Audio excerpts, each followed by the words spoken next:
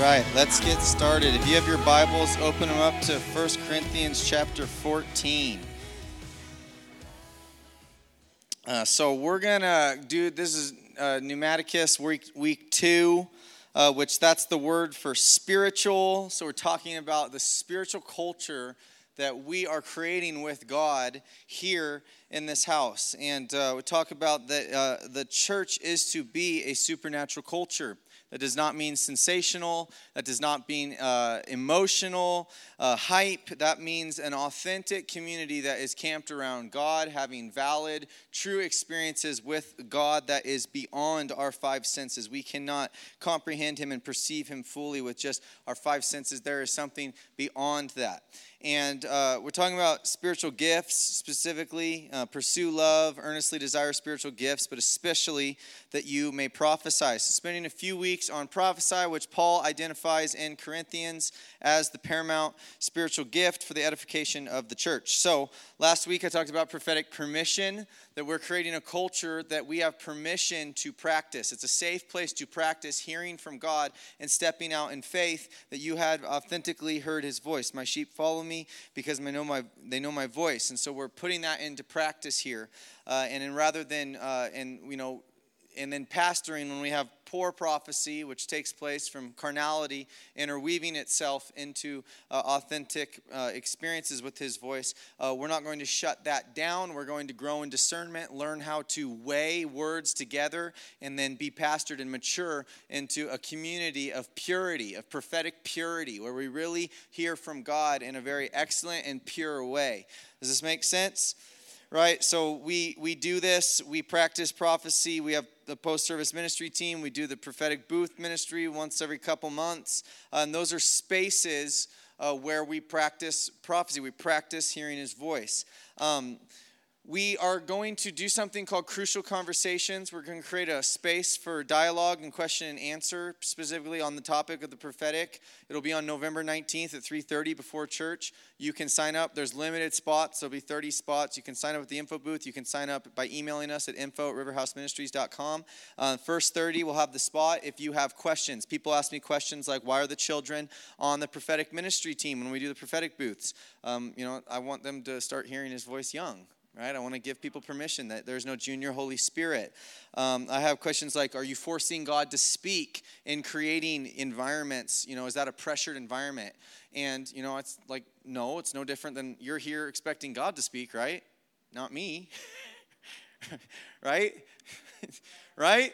Okay, good. I was like, man, dude, you're not here for me, I hope, right? Like, we're coming, and this it's not unhealthy. We're just coming in a space to listen to God, right? You have an expectation that I'm listening to God. I have an expectation that you've postured your heart to receive the words of God, right? So it's no different. We're just, right? There's just questions, though. People have questions. I'm throwing these out as questions. You have questions, sign up and come to the Crucial Conversations. I'll be led by me and Susanna, maybe other leaders within the church. So, okay, here we go. 1 Corinthians 14, verse 3 and 4.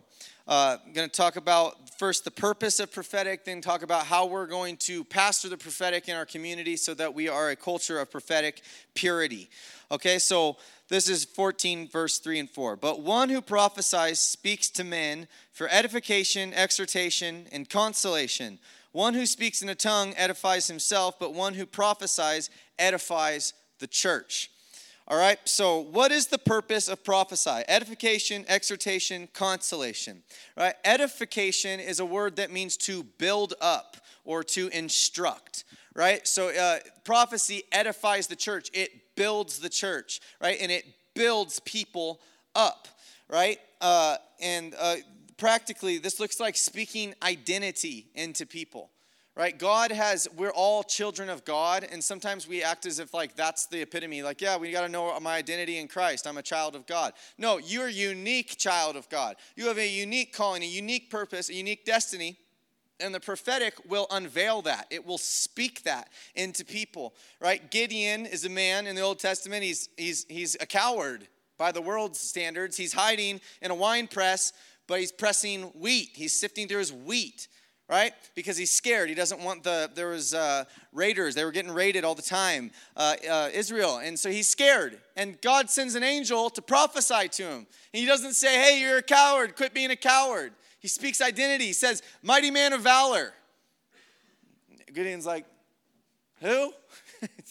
Mighty man of valor, right? He's edifying his son in this experience, right? And prophecy will edify the church. It will speak identity. It will speak who you are and builds you up in Christ, all right?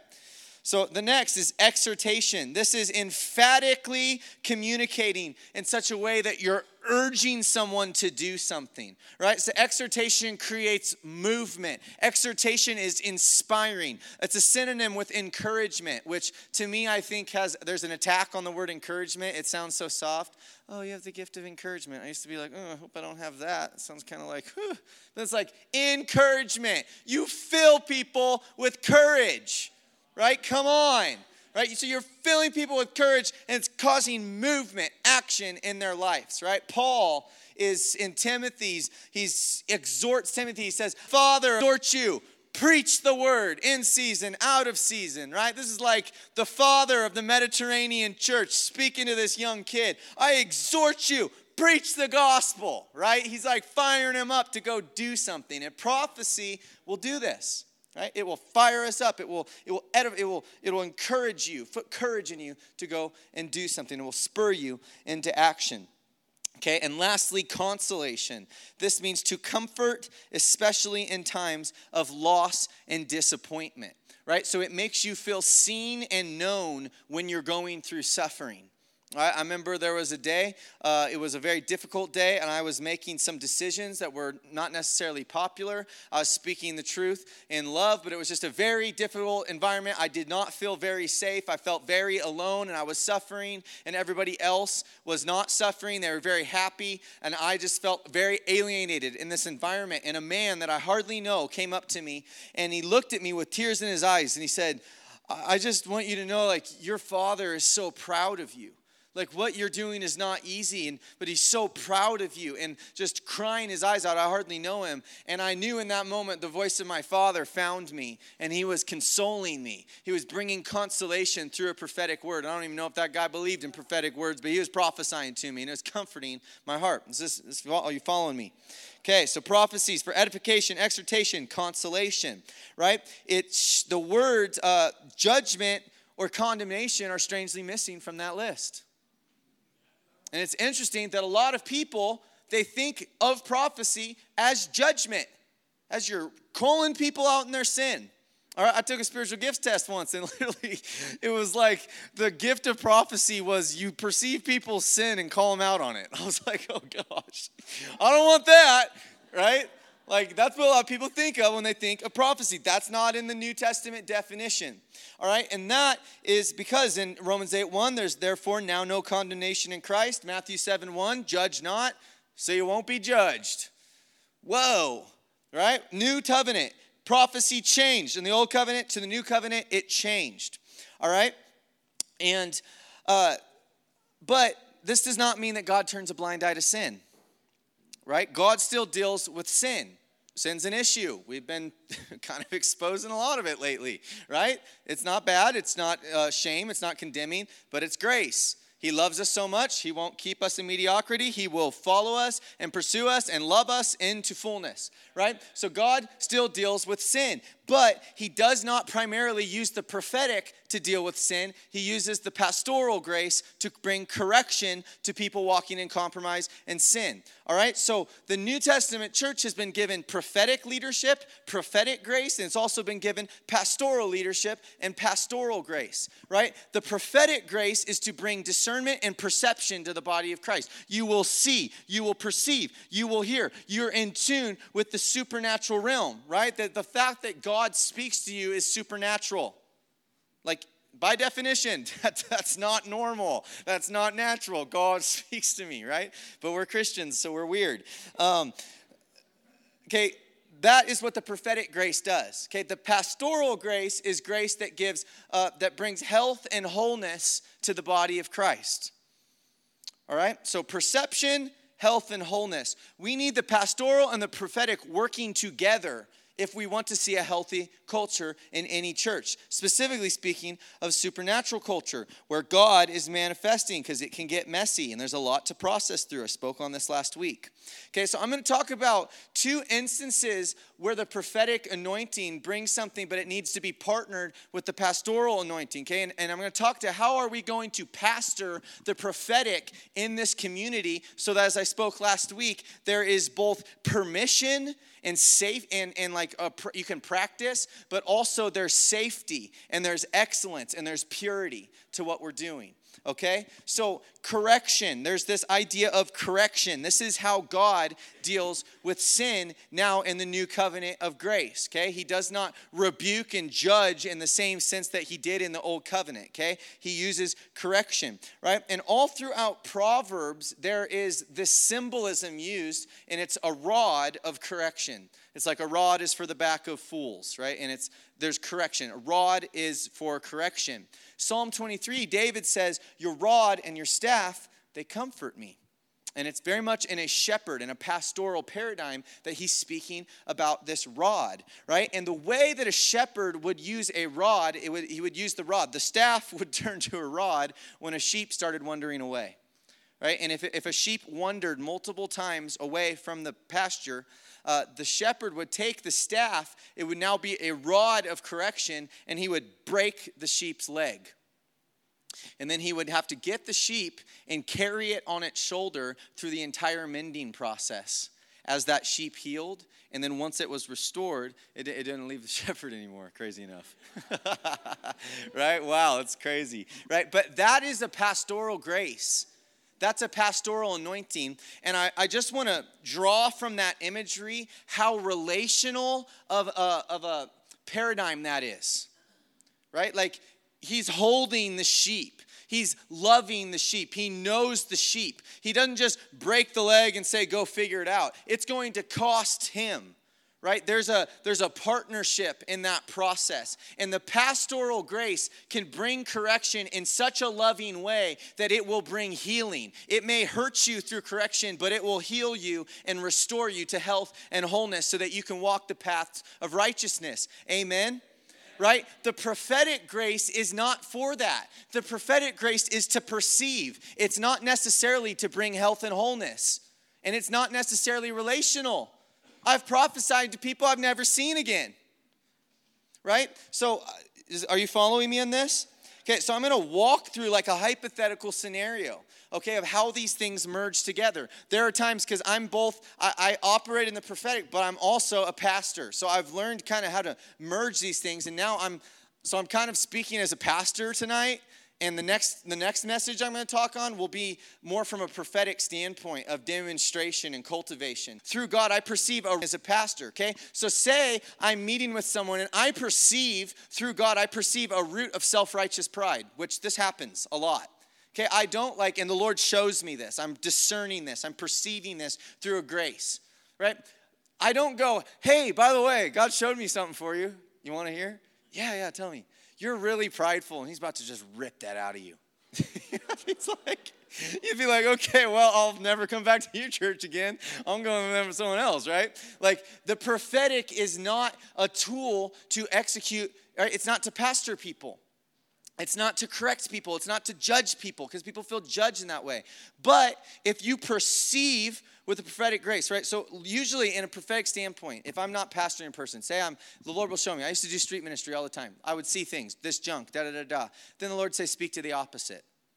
Right? Exhort them into action. Like, okay, they're walking in impurity. I would see that. While they're walking in sexual impurity, the Lord would say, speak to their identity. This is who they are. Righteous and redeemed and pure. They shine before me. I look at them and my eyes, I cry because of how beautiful and pure and spotless this person is. Tell them who they are, right? You're exhorting them. You're speaking to the opposite, and it can create movement, right? There's the prophetic grace.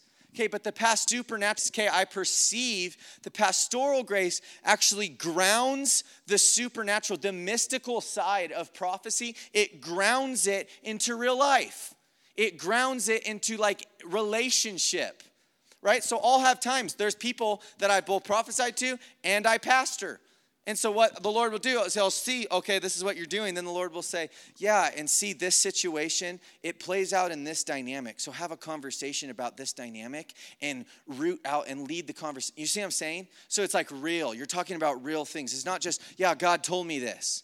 It's like, no, I'm pastoring you. I'm in a relationship with you. Okay, and when I'm saying a pastoral grace, I'm not just meaning that pastors operate in pastoral grace. Okay, we're a pastoral people. Right? Revival group leaders are operating as pastors, right? Like we all have people that we mentor. You're operating as a pastor. I'm talking about counsel. Okay, I'm talking about counsel versus prophecy. Right? So counsel is where correction can come, right? And you ground it in the relational. You ground it in relationship with people. Right? You ground it in real life. Hey, I see this situation, and when you do this, it's causing me pain here, or it's causing them pain here. Can we have an honest conversation that can get down to a root and then deal with the thing that I'm perceiving? Do you see how they work powerfully together? Prophecy perceives, but then the pastoral counsels people into breakthrough. Right? It's beautiful. It's a beautiful, beautiful partnership. Okay, and I'm going to speak a little bit more into that in just a minute. But the second thing I want to talk to you about pastoring the prophetic is direction. Right? Sometimes people get directional words. I've heard it. It's directional words have led people to this church. Hey, I got a word. I'm supposed to move to Boise and da-da-da-da-da-da. Right? So this happens sometimes. The first thing I want to say is if you're giving someone a directional word, like, hey, maybe you're like, I don't know why, but I just really feel like, you're going to be changing jobs or something like that. Okay? Say that with a lot of humility. Hey, I just want you to know, I just keep discerning this, and I just want to present this to you. I just keep feeling this sense of movement, and you see what I'm saying? You don't want to come and be like, boom. You're not telling people where to go and what to do with their lives. You can share what you're perceiving, do it with humility. But this is mostly what I want to speak to. If you receive a directional word, right, like, hey, someone gave me a word that I was going to be a missionary in Mexico. Okay, I'm making something up, right? You should not act on that until you have had pastoral validation.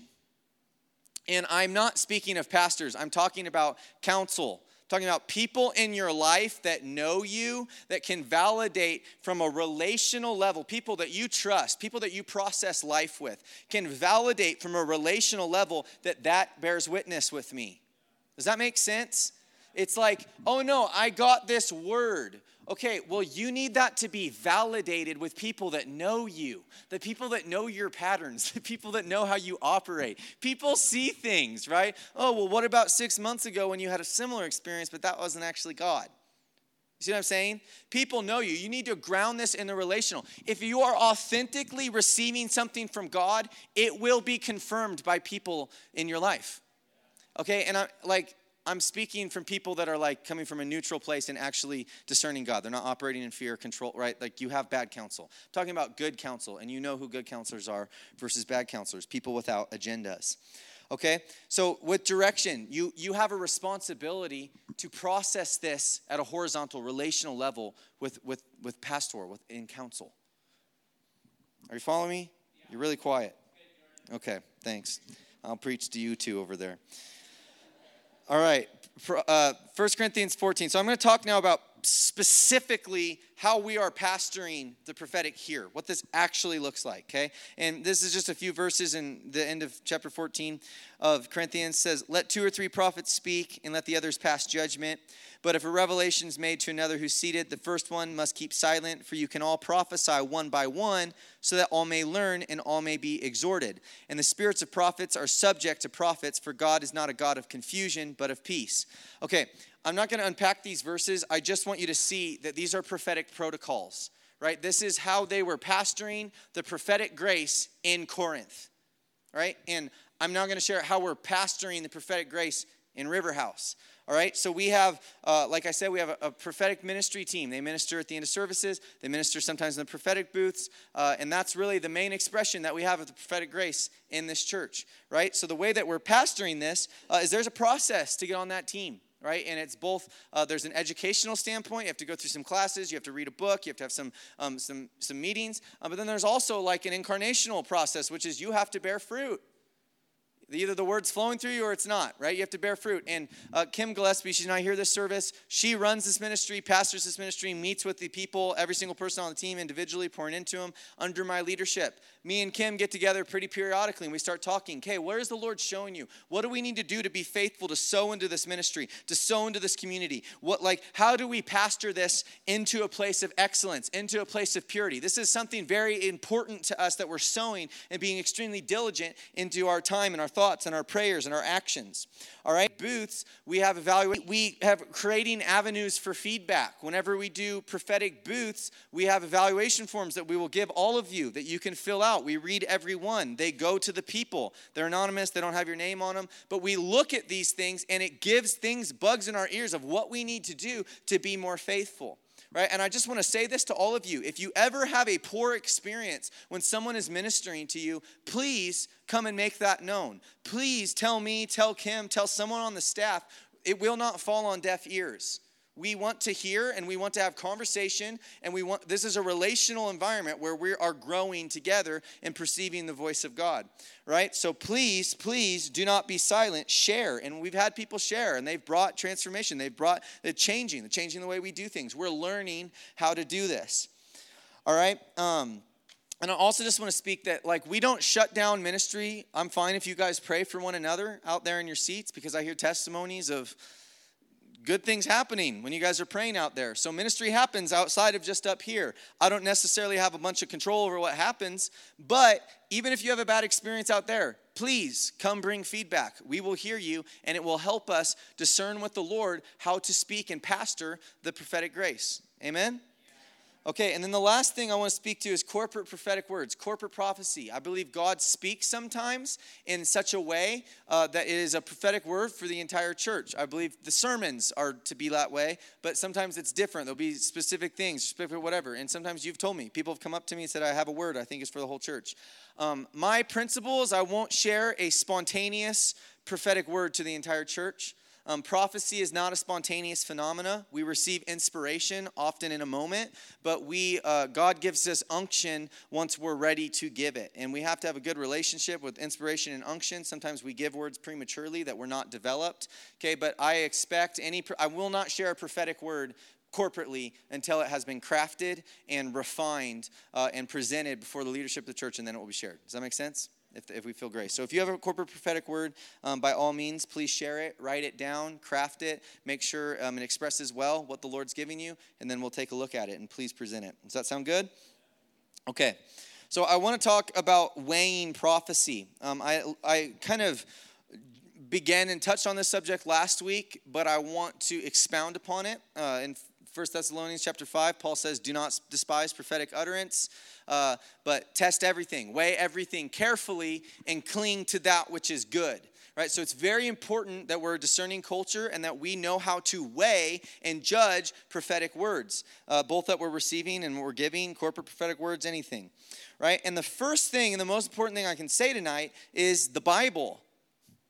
You need to know the Bible if you want to have purity in your ability to communicate the Word of God. Right? For some reason, people think that prophesying would be different than preaching. If I don't know the Word, how am I going to preach to you the Word? Okay, I think that's funny. Okay, God's voice is not limited to the Bible, okay, but it's governed by the Bible. Right? He can speak, if he says, hey, Jordan, I love you, that's not in the Bible, but it's true, right? There is subjective revelation. He speaks to us through all of creation, but it is governed. He will not violate his written word. And so he's given us as a gift, and his whisper is intertwined into every word on these pages.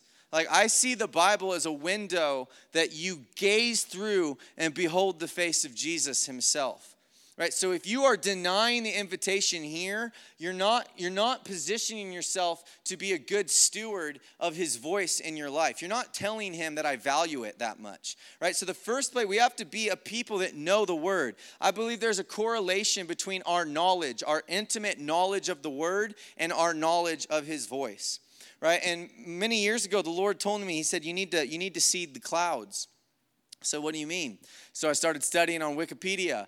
What does it mean to see clouds? Yada, yada, yada. Turns out the way that lightning clouds produce lightning is that they have to be extremely seeded with water. They have to be full, saturated with water. And there gets so much H2O molecules within a cloud that as the winds start going and the clouds move, they start interacting and rubbing against one another. And the positive charges start rubbing off and the negative charges start rubbing off. And the cloud begins to be polarized. There's a potential, there's a kinetic potential within the cloud that starts being formed because the cloud is so full of water, right? And eventually the potential gets so great that boom, a lightning bolt strikes. And it turns out 90% of the lightning strikes take place within the cloud and 10% take place and actually touch down on planet Earth, right? And I think this is such a picture of the prophetic, of the relationship between the written word and the spoken rhema word of God, right? We seed the cloud of our hearts with the word of God, right? We get his scripture, it gets inside of us, right? His word, it becomes living and active, and we create the potential to begin to recognize and perceive when he's speaking, right? And I believe that prophetic ministry, right? We always talk about giving prophetic words. I believe 90% of our prophecy is between me and the Lord. It's about intimacy. That's where you learn the voice of God in your journaling, in your praying, in your times of devotion, right? And then it's just like a small percentage. It's a tithe of your time that is actually ministry, right? You're ministering, so that's how you know his voice. People ask me, I just had someone first service say, how did you know that was God? That was crazy. That really ministered to me when you spoke that. That was great. That was crazy. How do you know? It's because I've spent a lot of time with God. I've learned his voice. I make decisions all the time with him. And I learned pretty quick if it was God or not. Because some released good things and some brought a bunch of messes. God doesn't lead you into messes, right? You learn his voice by intimacy. Okay, but you have to seed the cloud of your heart with the word of God. If you don't know this, then you don't know him. That may be an overstatement, but I'm just trying to be dramatic. Okay, so seed the clouds. That's my point. Just know the Bible. Got to be a person of the word. How are you going to discern of what he's speaking to you, right? Like when you know his voice, when someone comes to you to give you a word, you'll know if it's him. Why? Because you talk to him all the time. It's like, that doesn't sound like him. Right? My sheep know my voice. When another shepherd, when a hired hand comes, they don't follow him because my sheep recognize me. Okay. The second thing for weighing prophecy is you need people. You need trusted counsel. All right, I talked about this with Direction Words. You need to submit this to pastoral grace, to counselors in your life, people, friends in your life that will give you honest feedback, right?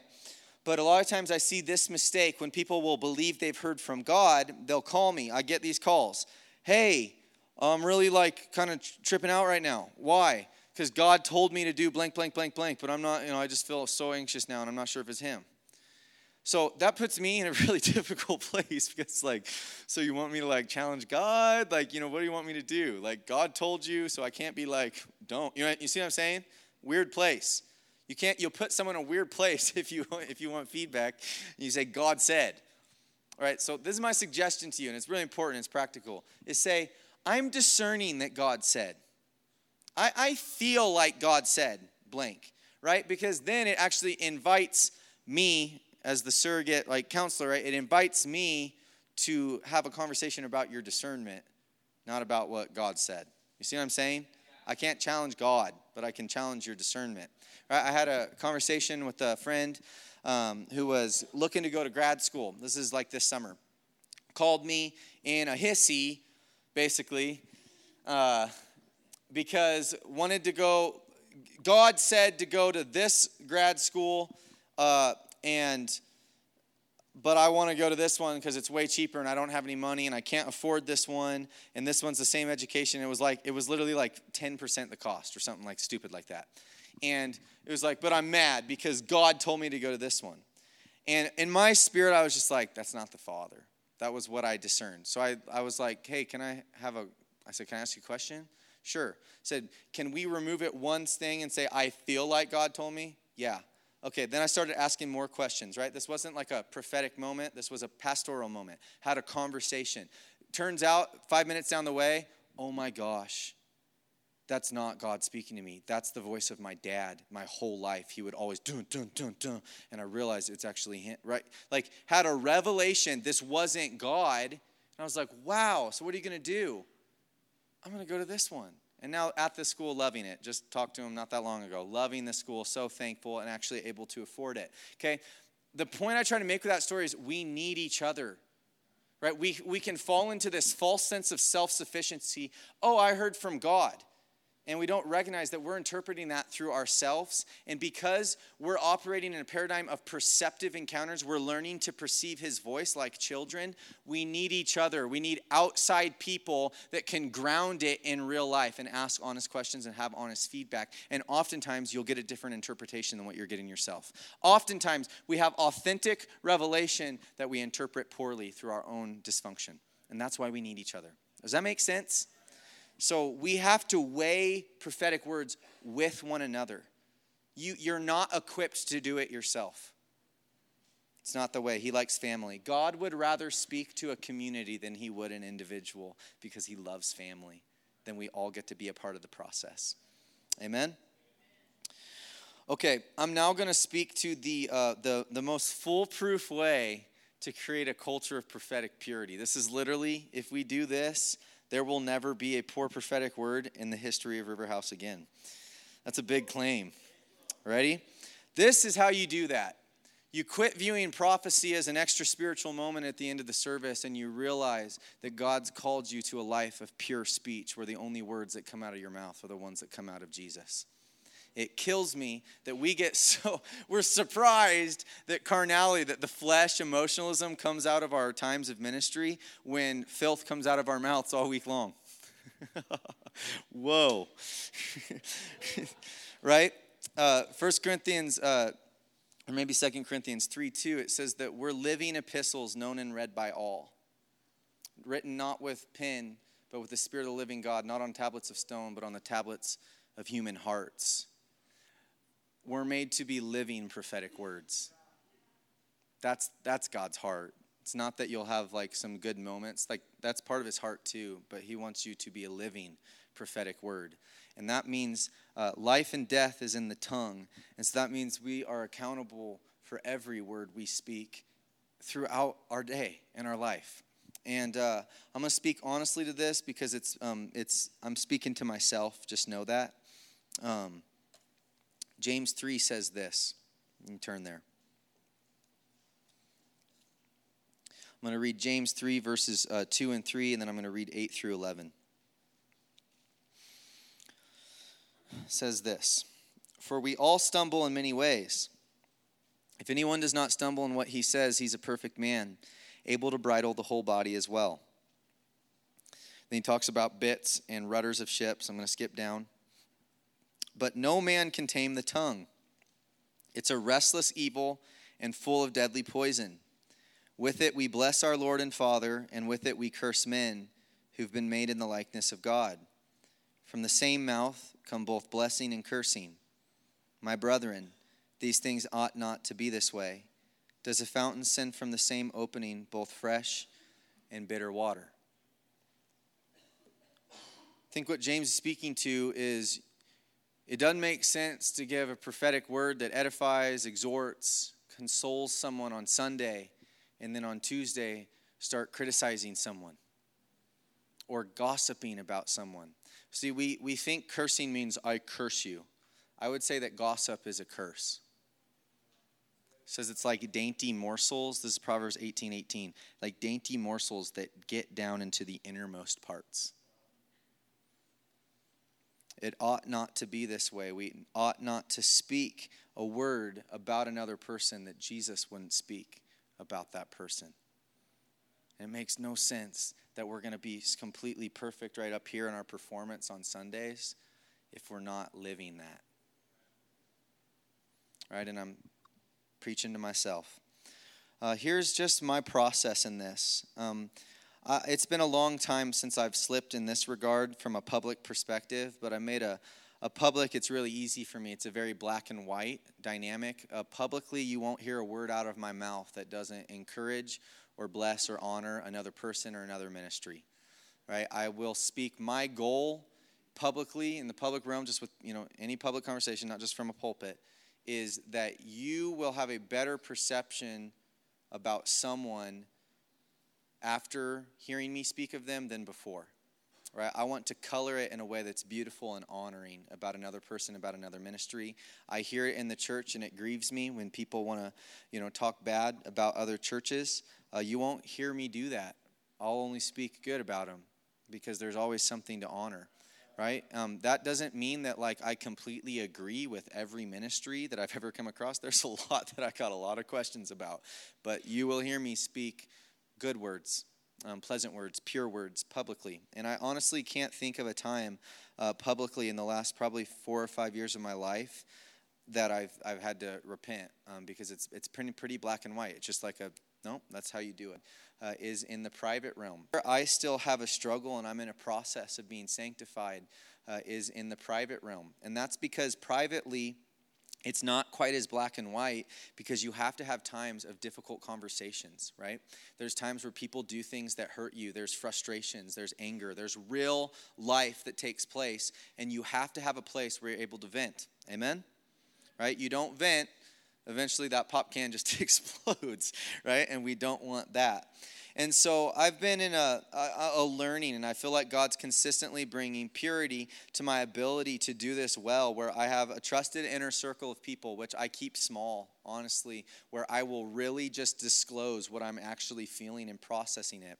But this is kind of my philosophy of how I've dealt with that.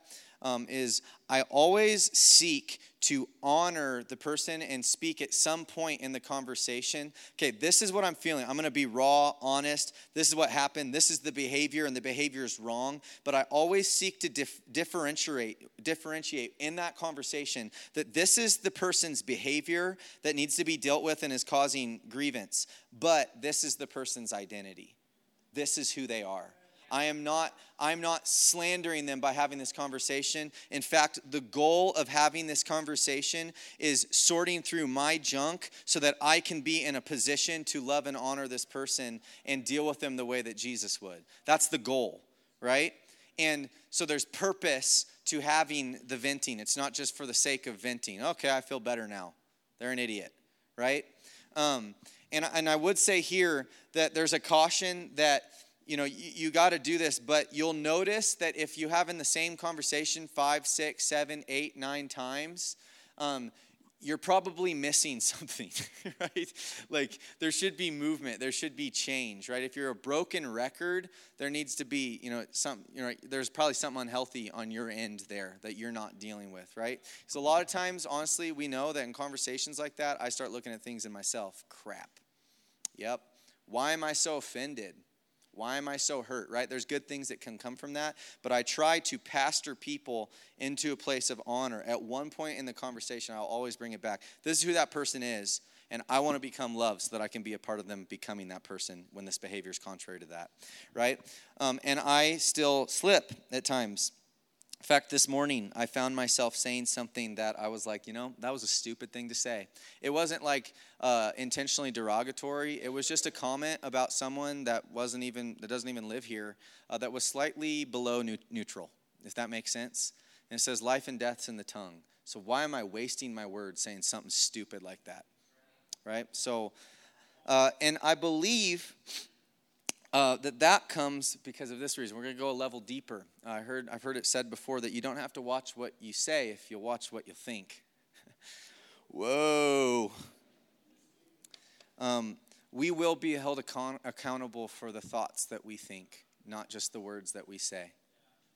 Right? The highest form of spiritual warfare is to take every thought captive to the obedience of Christ. Right? God gave me a good mind. I was always good in school. I was just smart. I could think through things. But I used that for probably the first 21 years of my life to rip people apart in my mind to make myself feel better. Talked about that a few weeks ago. But a lot of my issues were in my thinking. It was never in my words or my actions. I wouldn't say it except if I was really angry sometimes. But I would think thoughts that were extremely critical of people. I was extremely judgmental and critical in my thinking, and that's sin. I didn't say it, but it's still sin because I thought it. And I felt very strong that the Lord wanted me to caution tonight that we need to guard ourselves from a critical spirit. And this is why. Criticism, by definition, is dishonoring. You're coming from a place that you're actually putting yourself above and you're critiquing, you're criticizing someone, right? And so it's dishonoring. And you begin to act like, anybody seen those food shows where they have to like cook something amazing in like 30 minutes and they're all competing, right? It's kind of like fun. I don't even like cooking, but I'm like, man, this is kind of cool. Maybe I'll get into cooking, right? Just because the show looks so rad. And then they'll give it to the special people, the chefs, and they'll eat it. And they say things about that food that I'm like, I didn't even know that word existed, right? You're like, that looks good to me, right? They're like picking every little detail apart, right? They become a critic, right? What happens when you're operating criticism is you become a critic, right? You actually become an elitist. You don't realize it, but you're just kind of shredding things and picking things apart. And it's like, I'm going to only eat the food that's perfect, the best bite of whatever, because of all these culinary terms that no one else will understand, right? We can do this in the spiritual. Right, we can become these spiritual critics that I'm going to judge and criticize every spiritual thing that happens in the church and make sure that it's just perfect. And then I'll take the bite and I'll eat it. And the problem with that is that this is the church of Jesus Christ. And Jesus Christ was poor in spirit and hungry and thirsty for righteousness. I heard a man in Africa say, I never knew what hunger was until I was in Mozambique during the famine, and I had a food truck and I finally got it to a remote village that hadn't had food in months and watched these people. He said, I feared for my life because I thought they were going to kill me because they were so hungry. They were like voracious to get this food, pot and stomach swollen, ribs sticking out because they were starving. He said, hungry people don't care what kind of food it is. Hungry people just need to eat. And Jesus said, blessed are those that are hungry and thirsty for righteousness. They will be satisfied. Grace is like water. It flows down, and the humble will find it. The elite, the critics, they'll be blind. They won't even see God moving. God will be moving right next to them with no eyes to see because they've pumped this place up. And what that then does is it makes you a spectator. You begin to spectate. There's people that are in the river, but you're distant and you're watching it. And so the end result will be you'll leave a room that people literally got their lives transformed, that they'll share for their family. There'll be family heirloom testimonies that take place in a room. And the critic will leave with 5 things that they'd do better if they were doing it. Yeah, it was okay, but da-da-da-da. They're in their head while people are in the river. Where do you want to be? Philippians says this. Finally, brothers and sisters, whatever is true, whatever is honorable, whatever is right, whatever is pure, whatever is lovely, whatever is of good repute, if there is any excellence and if anything worthy of praise, dwell on these things.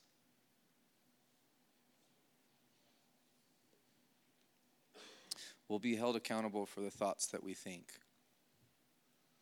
And I don't want a thought in my mind that's not in his. And this is my journey, is I find that it's in familiar conversations that are neutral spaces that I'll find my mouth speaking things. And it's because I've let it already slip in my mind. So I'm wanting to weed my mind even more, so that the only things that come out of my mouth are pure, lovely, good repute, honorable. I don't think that we would have to worry about what comes out of our mouths in prophetic booths, prophetic times, or when we're ministering with one another if we were living it. Amen. We've been on this, so I'm going to end there. And we've been on this journey of repentance where we've had, people have been standing and confessing, I'm living in shame, I'm living in offense, whatever. And it's been beautiful, but the Lord said, you're not going to do that tonight. I'm not going to pray repentance. That's going to be for you guys to do with the Lord. But he did tell me to speak into why he's happy, because I was just like, Lord, how long are we going to do this repentance thing, right? And he spoke to me as I was preparing this message, and he said, you need to tell them why. Like, what is repentance? What is the journey to repentance? And I believe the journey to repentance is a journey seeking understanding. right? God doesn't want us to just get up and say we're sorry. Yep, I've been offended. I've got shame. Oh, God, I've got impure speech. I've been a critic, right? Saying you're sorry isn't sufficient.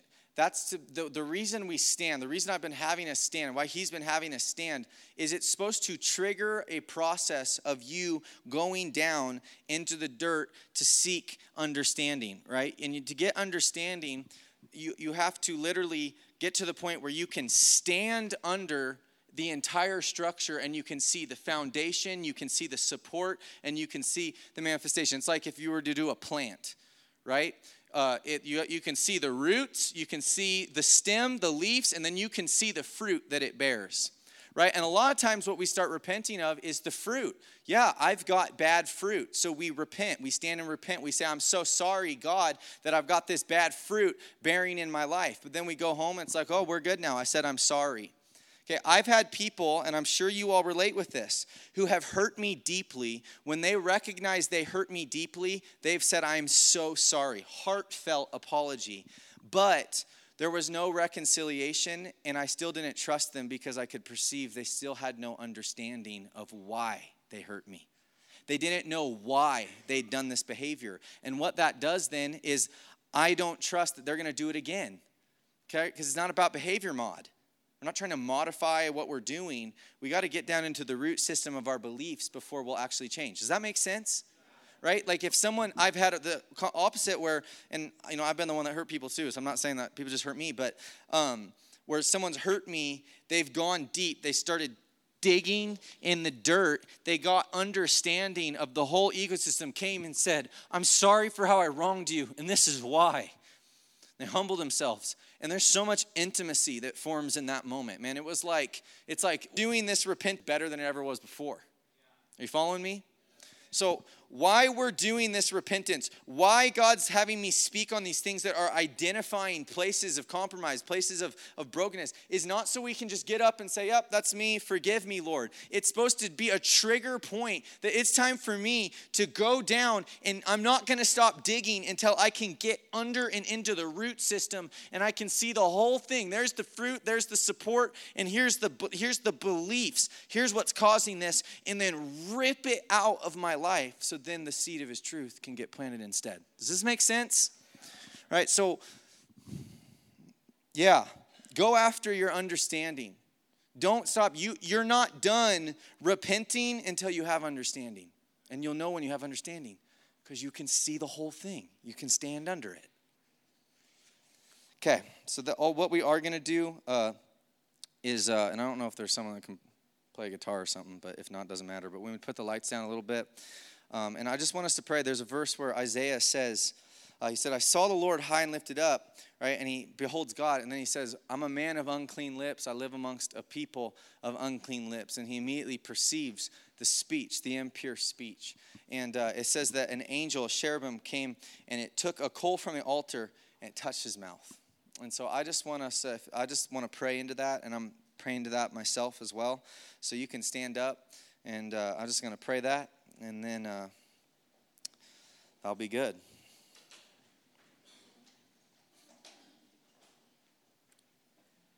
So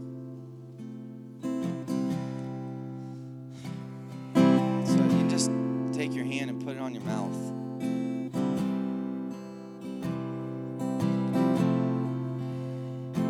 Lord, I pray you touch our mouths tonight. I pray you touch our tongues, God. Take it from the very altar, God, of the fire of your love, the pure love of God, and touch our lips, touch our tongues, and purify us, God, that we be a people of pure speech. God, we want to be a people of prophetic purity. God, not just in our ministry times, but in our whole lives. Lord, we want to be living epistles of purity. God, we want to be men and women with tamed tongues. We want to be fountains of sweet water only. We want to be trees that bear figs only. God, we want our tongue to be an instrument of life, to be an instrument of blessing, to be an instrument of hope and healing and love and nurture and comfort and exhortation and everything that is in your heart, God, pure and noble and honorable. God, and I just pray for conviction, God, that you'll just convict us and you'll call us into a greater place of purity tonight. Lord, call me. Start with me. God, expose the thinking that's not from you. Expose it all and make us a people of purity, I pray, in the mighty and the precious name of Jesus Christ.